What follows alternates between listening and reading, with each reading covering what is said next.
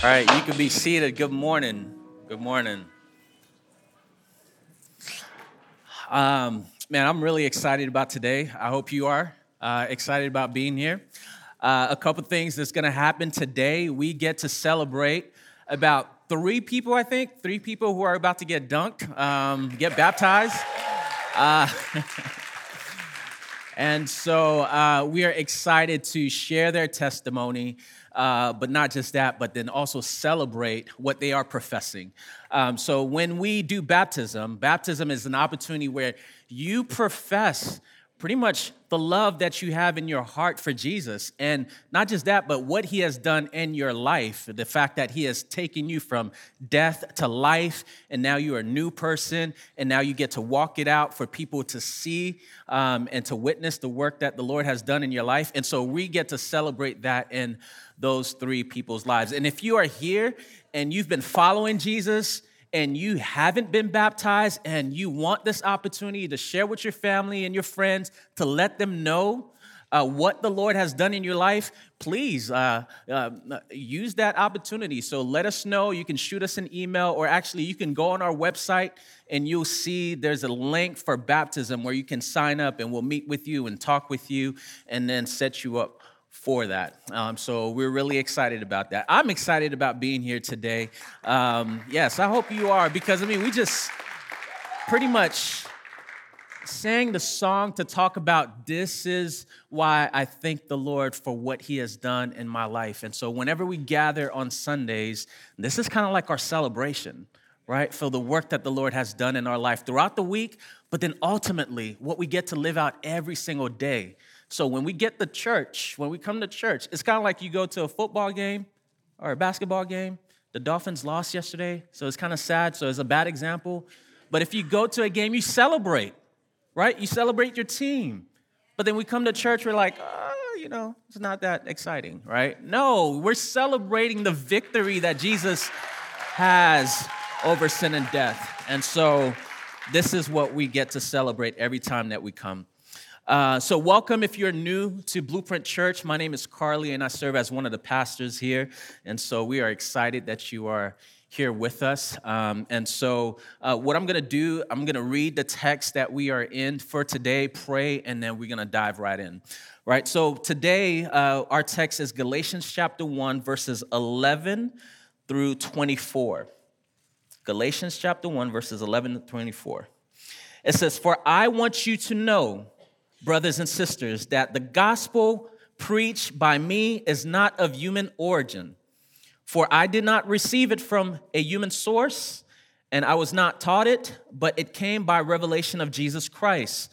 For you have heard about my former way of life in Judaism. I intensely persecuted the church, God's church, and tried to destroy it. I advanced in Judaism beyond many contemporaries among my people, because I was extremely zealous for the tradition of my ancestors. But when God," I love that, "but when God, who from my mother's womb set me apart and called me by his grace, was pleased to reveal his Son in me so that I could preach him among the Gentiles, I didn't immediately consult anyone. I didn't go up to Jerusalem to those who had become apostles before me. Instead, I went to Arabia and came back to Damascus. Then after 3 years, I did go to Jerusalem to get to know Cephas, and I stayed with him 15 days, but I didn't see any of the other apostles except for James, the Lord's brother. I declare in the sight of God, I am not lying in what I write to you. Afterward, I went to the region of Syria, to Cilicia, and remained personally unknown to the Judean church that are in Christ. They simply kept hearing, 'He who formerly persecuted us now preaches the faith that he once tried to destroy.' And they glorify God because of me." Father, I pray that you would bless this word today. I pray that it would encourage us. Lord, as we sit and listen to the work that you have done in a man's life named Paul, Lord, I pray that we can celebrate that same transformation and the same work that you have done in our lives and also in the lives of these people that we're about to celebrate today. Lord, your power is what changes us. And just like we just read in this text, it's not human origin, it's not human source, but it's your power that changes us. And so that is what I'm asking for today, that your power will work in me, your power will work in us, and do the work that only you can do to transform our hearts, encourage us, convict us where we need to be convicted. And Lord, for those who may be dead spiritually, that you would have a resurrection in their lives. You would make a resurrection in their life, that their eyes would be open and they would see the beauty of your gospel. We pray in your name. Amen. Amen. All right, so Galatians chapter 1, verses 11 to 24, right, is our text. And last week, Dahadi gave us this introduction to the book of Galatians. And so if you are new, we are in this study on the book of Galatians, and we're going to be in it for a very long time, probably up until Easter.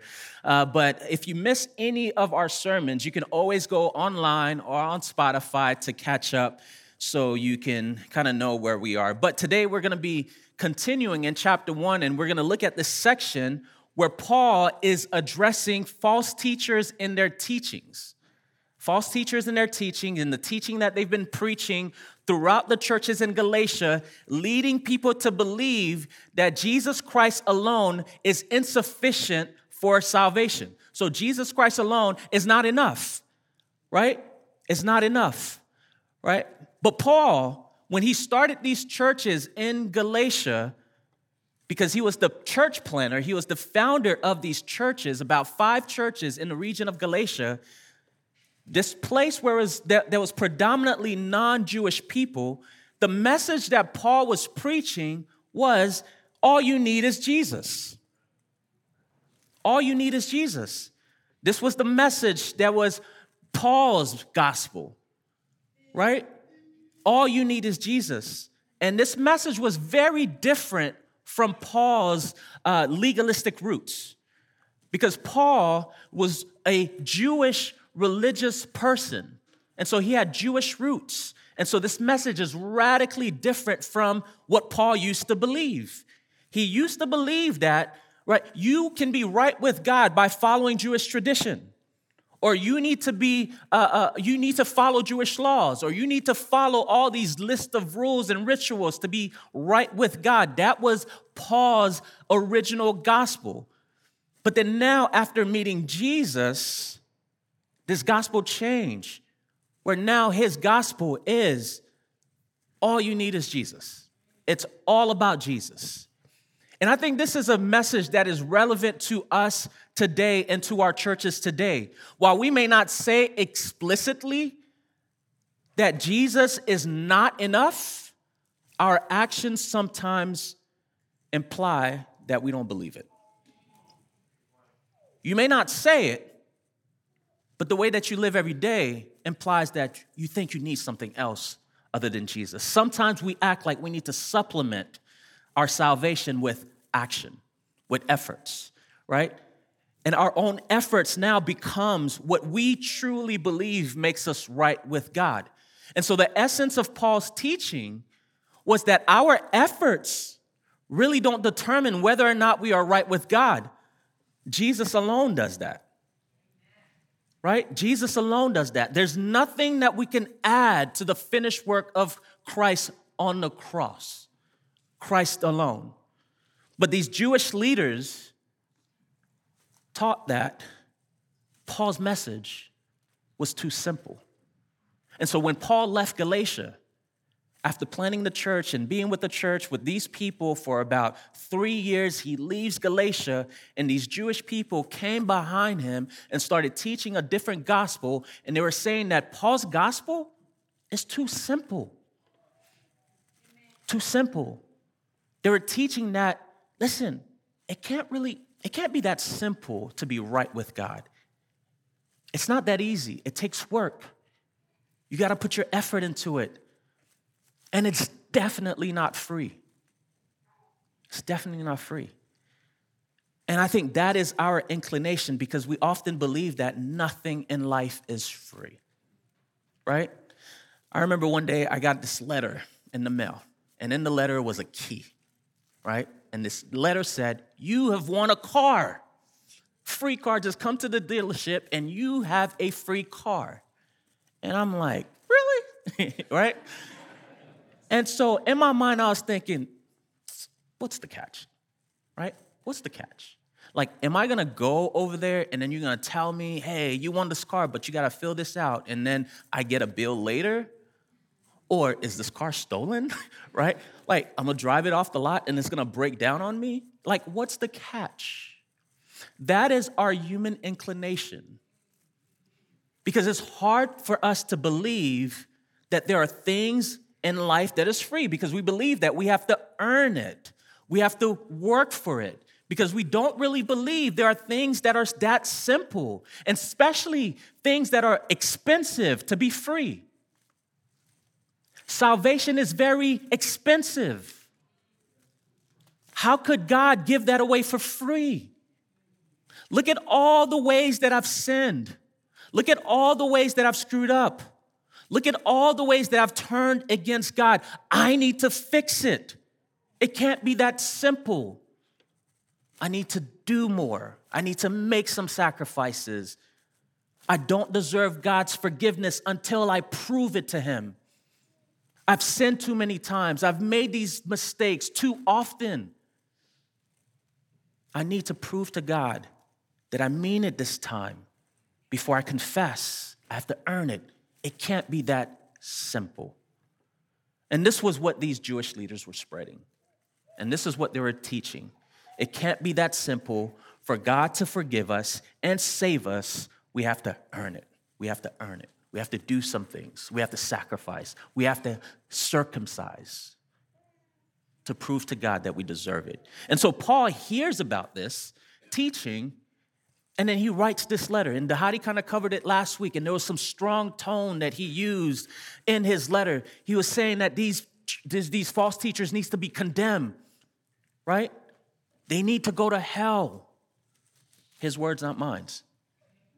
And that was the tone, because he saw how these people were being led astray by these false teaching. He had a strong tone towards the false teachers, but he had a lot of empathy towards the believers, because he felt sad for them, that they were exhausting themselves trying to be right with God. And they just kept feeling exhausted and tired, feeling like, man, I just can never get it right. While God is saying, it's free. And Paul is saying these false teachers should be condemned. But the problem that Paul had to face, and we see this in verses 11 to 24, is that these Jewish leaders were discrediting his authority, right? And so pretty much what they were saying is Paul really doesn't know what he's talking about. He really doesn't understand this gospel, right? And so they were trying to discredit his authority.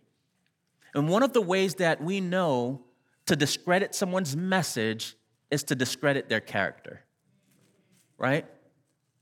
One of the ways that we know to make someone's message ineffective is to discredit their integrity, right? Kanye West had this album called Jesus is King. That is true. But his message is ineffective, even though it's true, when his character is inconsistent.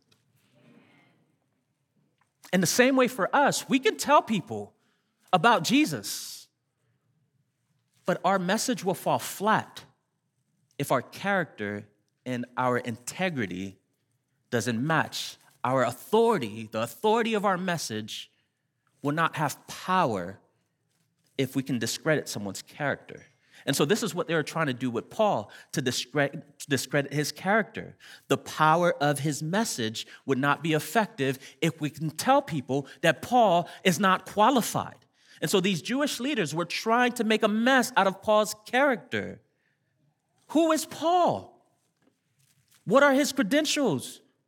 Who gave him the authority to preach the gospel? Where did he study? Did he sit under any of these OG apostles, Peter, James, and John, who walked with Jesus?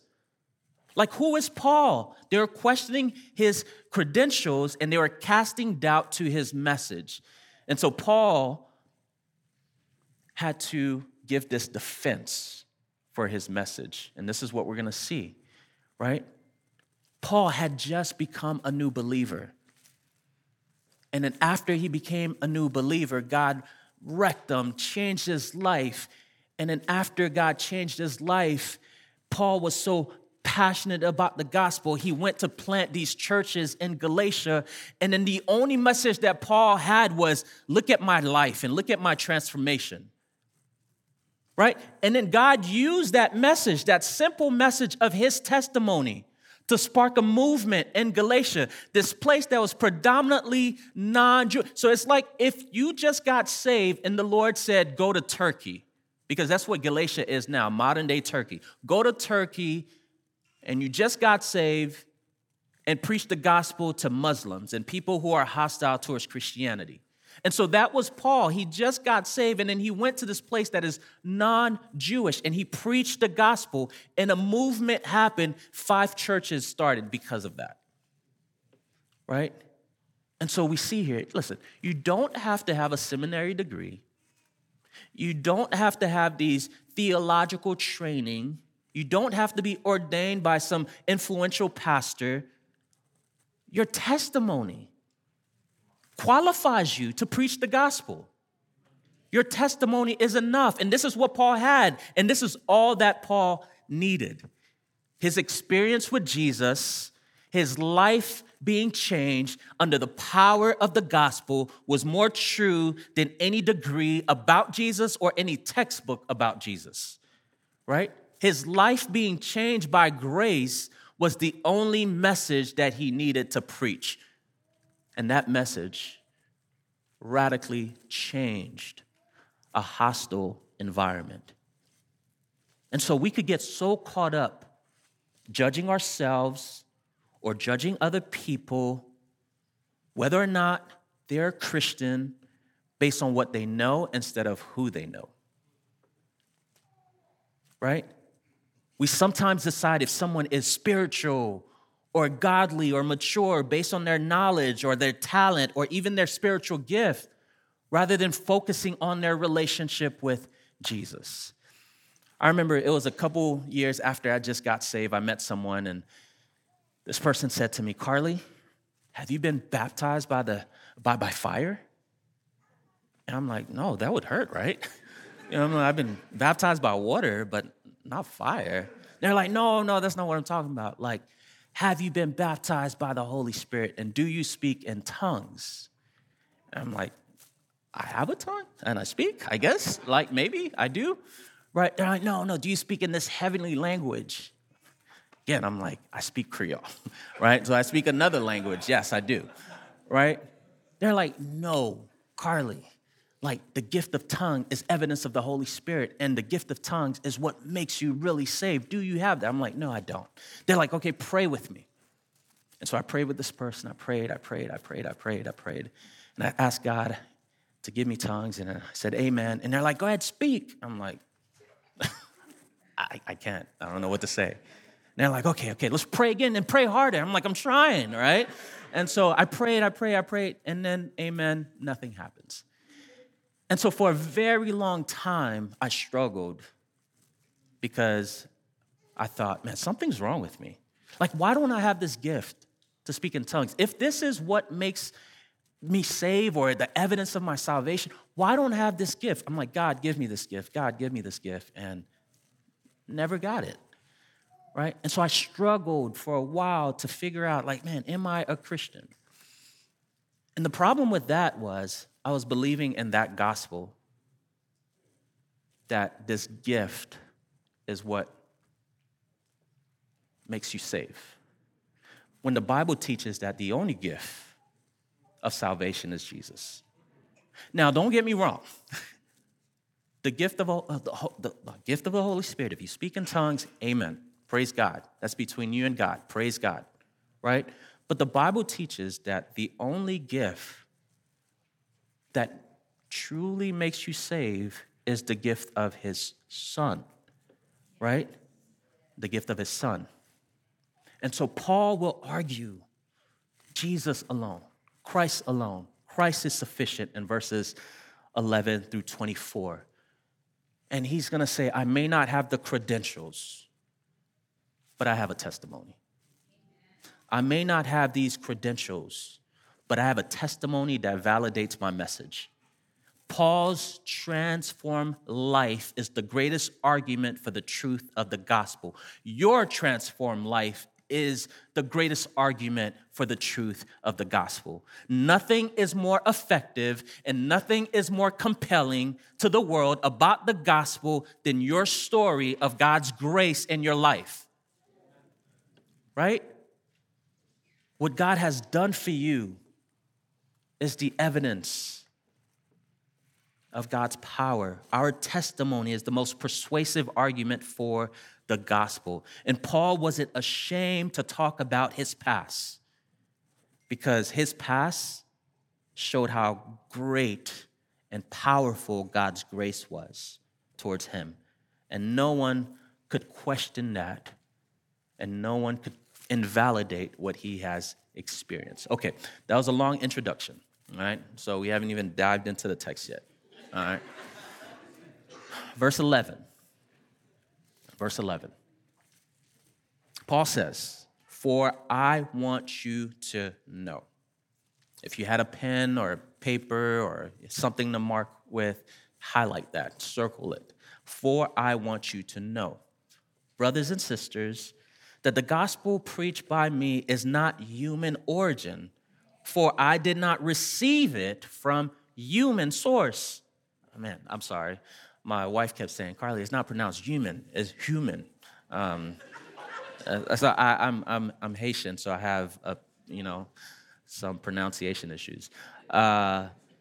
Human source, and I was not taught it, but it came by a revelation of Jesus Christ.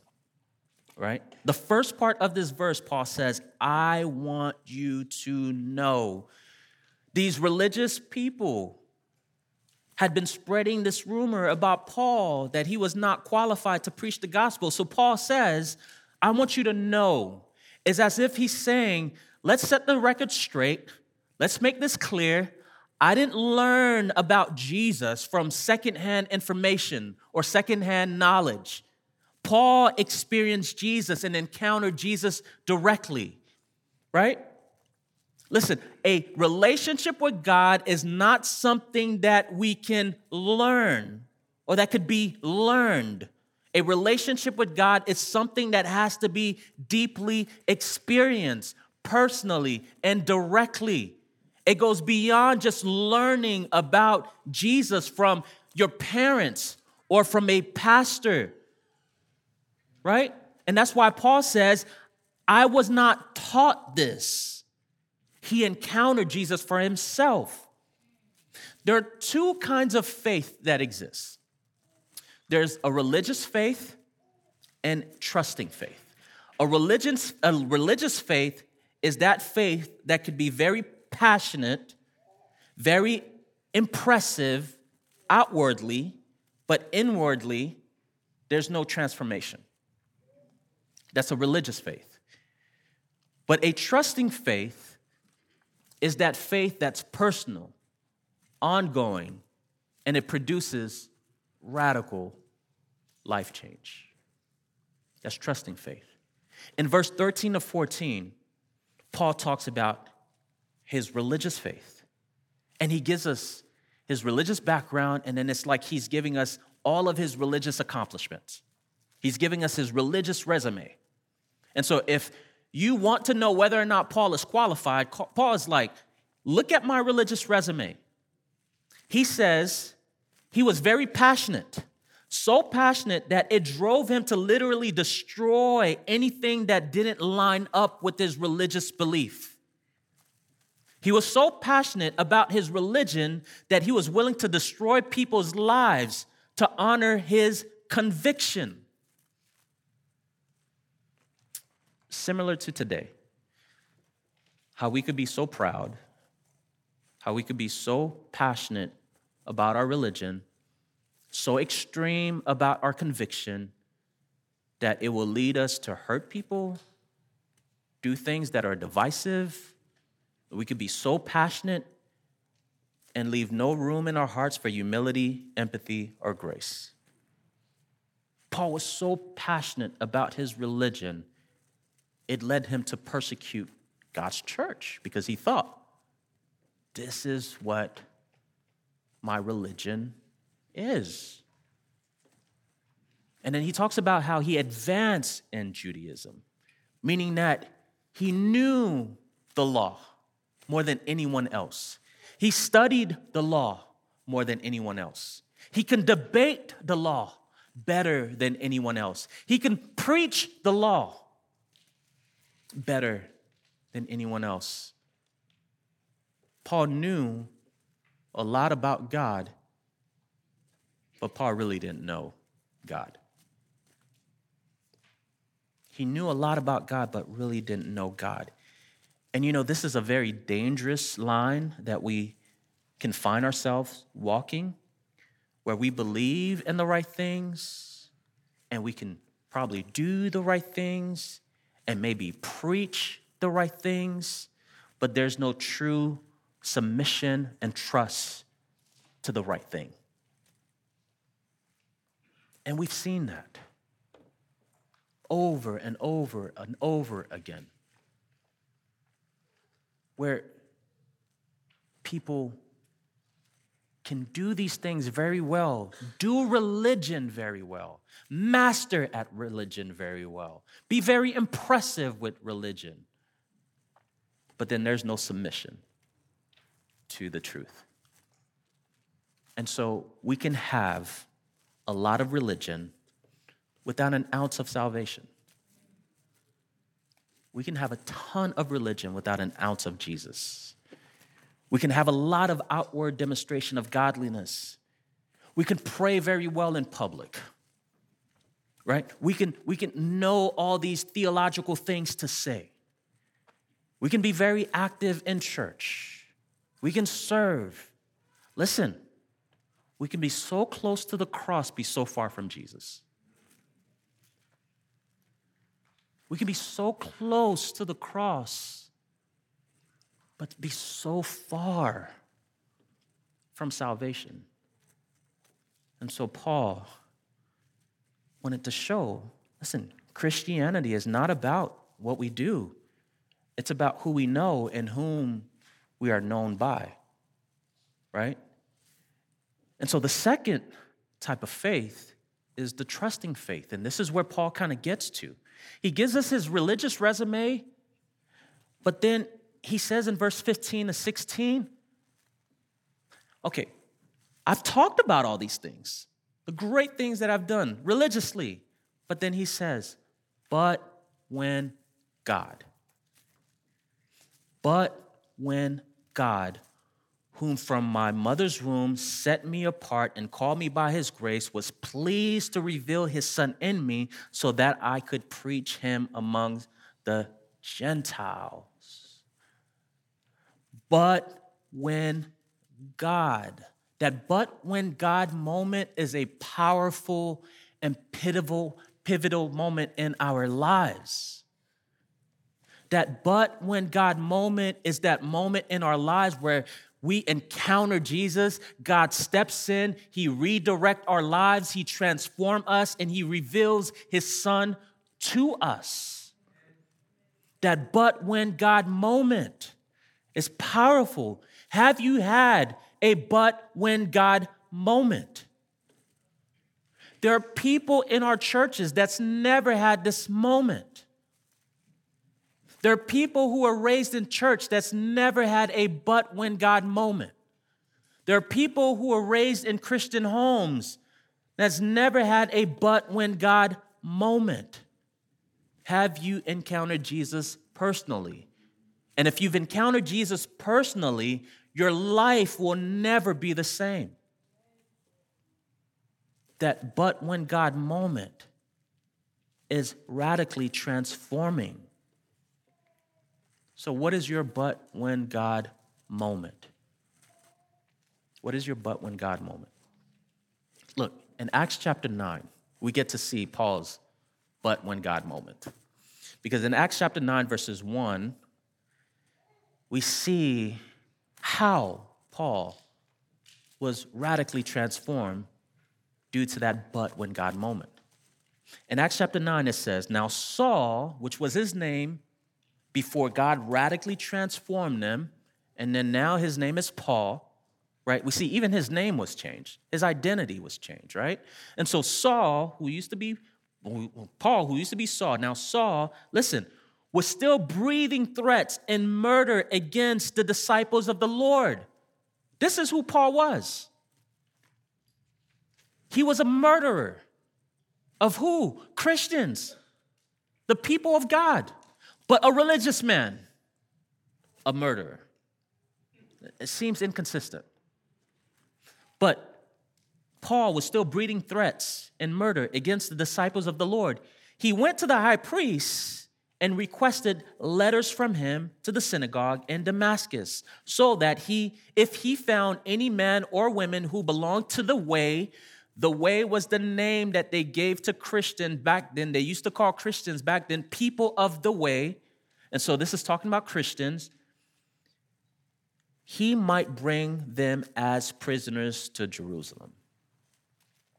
Paul was known to be a ruthless person. An incident happened where Paul dragged a disciple of Jesus and had people stone him in a courtyard.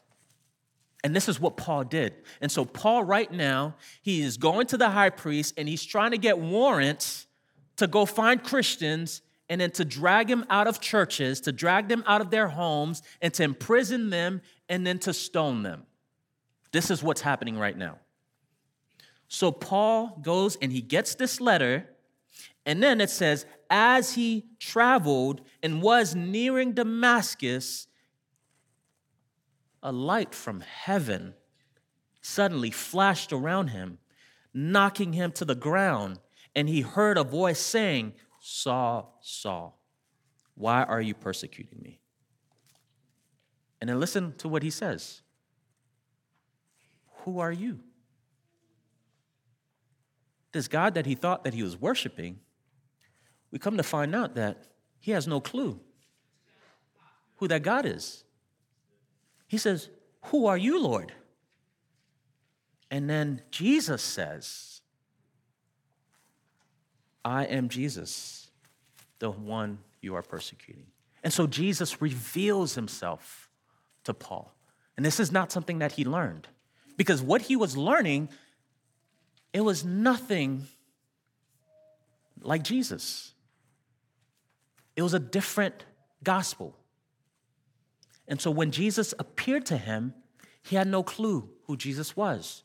And so we see how there could be a disconnect from our religion to true faith. And so Paul says, "Who are you, Lord?" And he says, "I am Jesus, the one you are persecuting." That was Paul's but when God moment. When Jesus stepped in, where Paul should have been dead. Paul was on his way to commit crimes, to kill Christians. But God stepped in. When he should have been dead, God stepped in and redirected his life.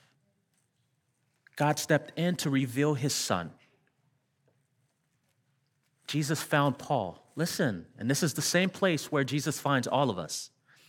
Jesus finds Paul in his sin, but didn't destroy him. Jesus finds Paul turning his back on him, but didn't turn his back on him. Jesus finds Paul in his sins, but redeemed him and gave him a purpose.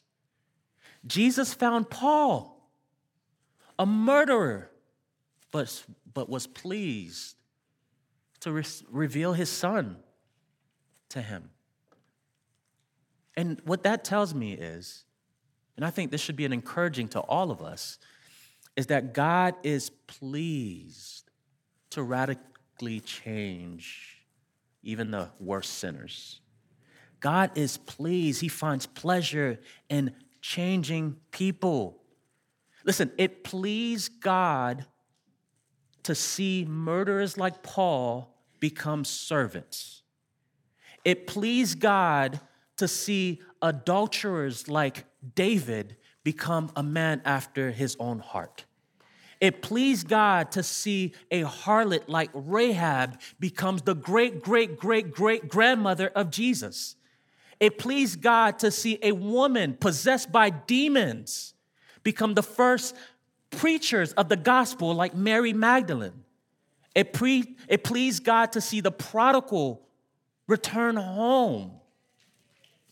It pleased God to redeem the most radical sinners and those who think that they are too far and done too much to deserve it. It pleased God to reveal his son to us, and it has nothing to do with what we can do. We can't earn it. And this is why Paul says in verse 11, if we go back to verse 11, he says, listen, that is not human origin. That is not human source. And pretty much what he is saying is, it doesn't make sense. It doesn't make logical sense to human thinking. Because if it was us, Paul would be dead. Grace doesn't make sense. You being saved doesn't make sense. Salvation doesn't compute with human logic. Paul says this is not human origin. It doesn't make sense for God to set us apart and to give us purpose. It doesn't make sense for God to call us by his grace when we have history in our past. It doesn't make sense for God to be pleased to reveal his son to us when we have shameful baggages in our lives. It doesn't make sense. Our minds will never be able to make sense of God's grace. God's grace. If you are saved, it's because it's a miracle. It's a miracle. Nothing about that makes sense. Nothing about that makes sense. You who are saved are a demonstration of God's power and grace. If you are saved, it's because you've experienced a but when God moment that you did not deserve, that transformed your life. And if you're not saved, you're missing out. You're missing out. And if you're not saved and you think, man, I just need to get my life together first. I've done too many things that let me fix some stuff first. Let me kind of inch my way towards God. You don't need to. Christ is sufficient.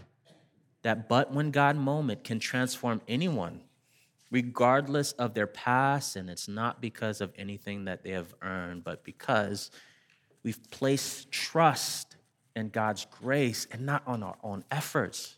We're putting it on our shoulders when Jesus said, man, I put that cross on my shoulder. I carried it, and I died for you freely, so you don't have to. It's free. I want you to hear me. Don't domesticate the power of grace. Don't domesticate the power of grace and think that God's grace is not enough to handle your past. God's grace is not strong enough to handle your past. Don't domesticate the power of grace because Jesus is bigger than that. Jesus is bigger than that. And this is why we put our trust in him and not in ourselves, because Jesus is stronger than our efforts. And this is why in Philippians chapter 3, verses 4 through 8, Paul again kind of shares his testimony, and he says, right, and again, this is his message, right? Paul was a very simple preacher because he talks about, listen, I don't know anything, I just know Jesus crucified, that's it, right? And this is a simple message. Paul is like, listen, I don't know much, which I think Paul does, right? When you read his letters, kind of confusing. You're like, man, you're very smart, theological, right? But he does. But he likes to make the gospel very simple. And what he's saying, listen, notice how he doesn't bring any theological truth right now to qualifying himself. All he's saying is, look at my testimony, right?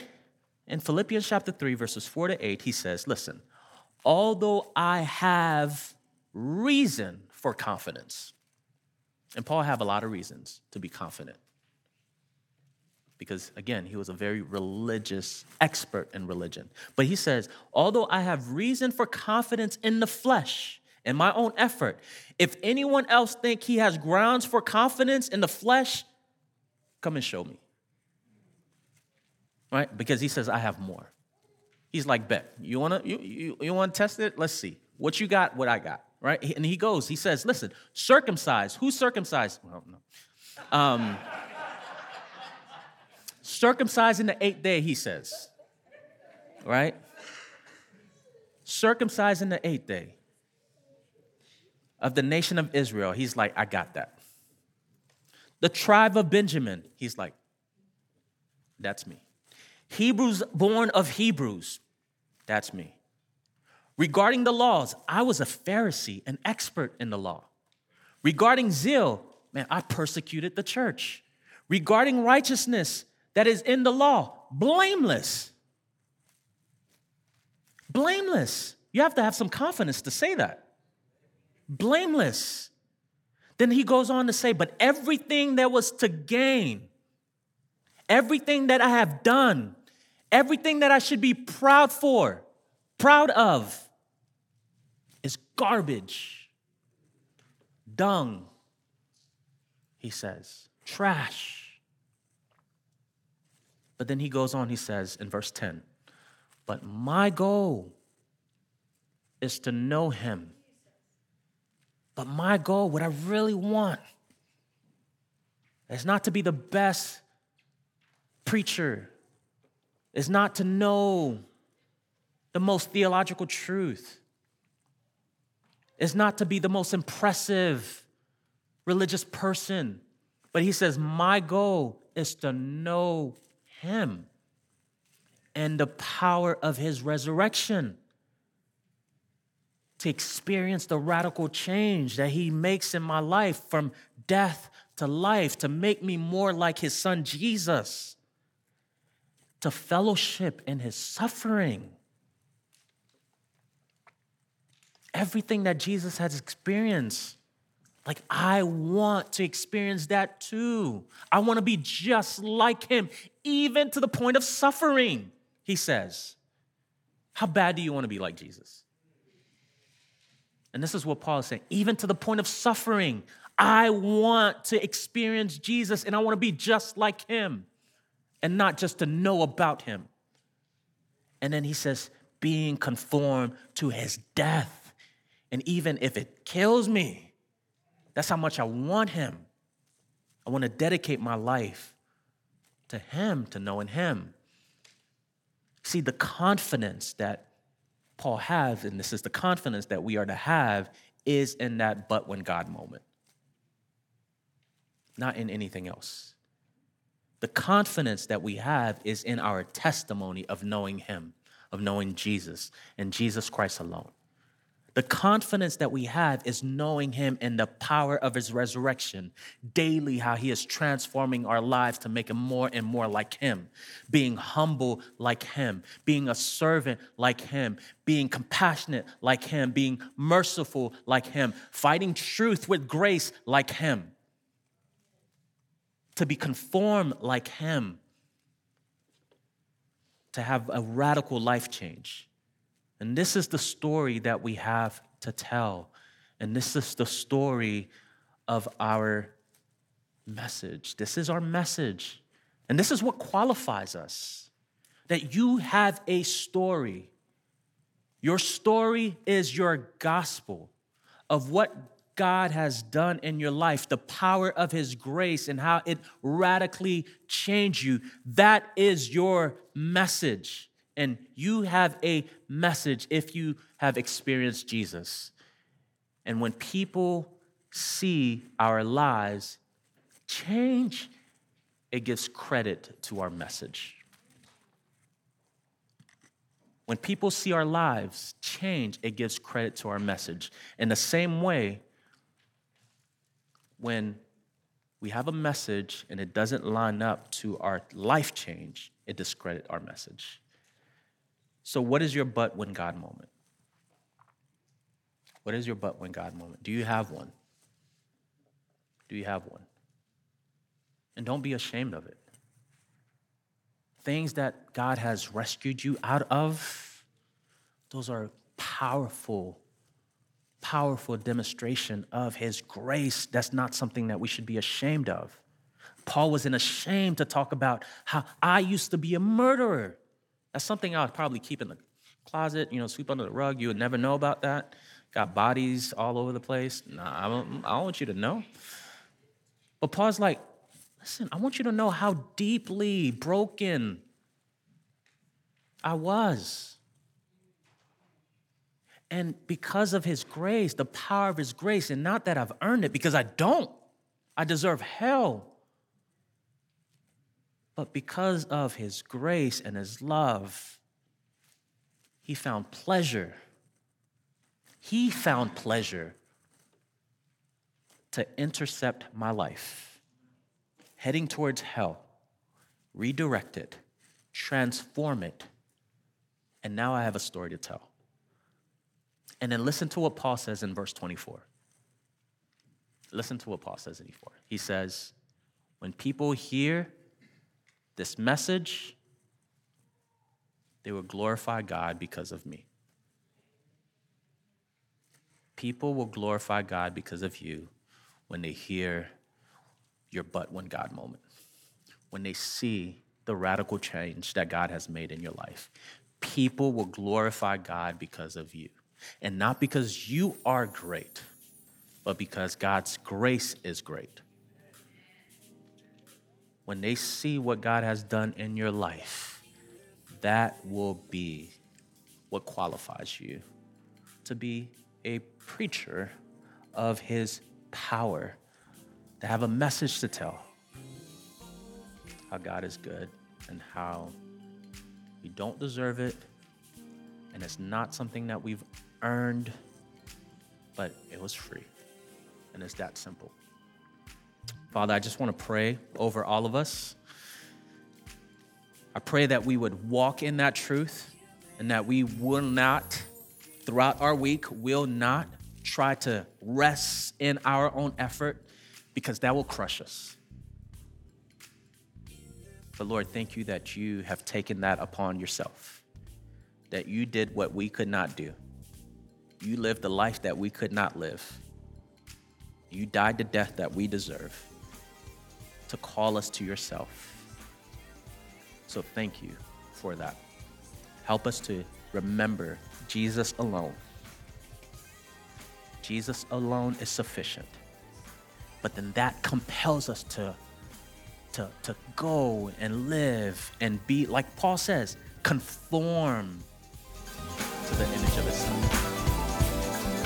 So thank you for that. Pray in your name. Thanks for worshiping with us. For more information about Blueprint Church, visit us online at blueprintchurch.org. You can also follow us on Facebook, Instagram, and Twitter at Blueprint Church. Have a great week, and we'll see you next Sunday.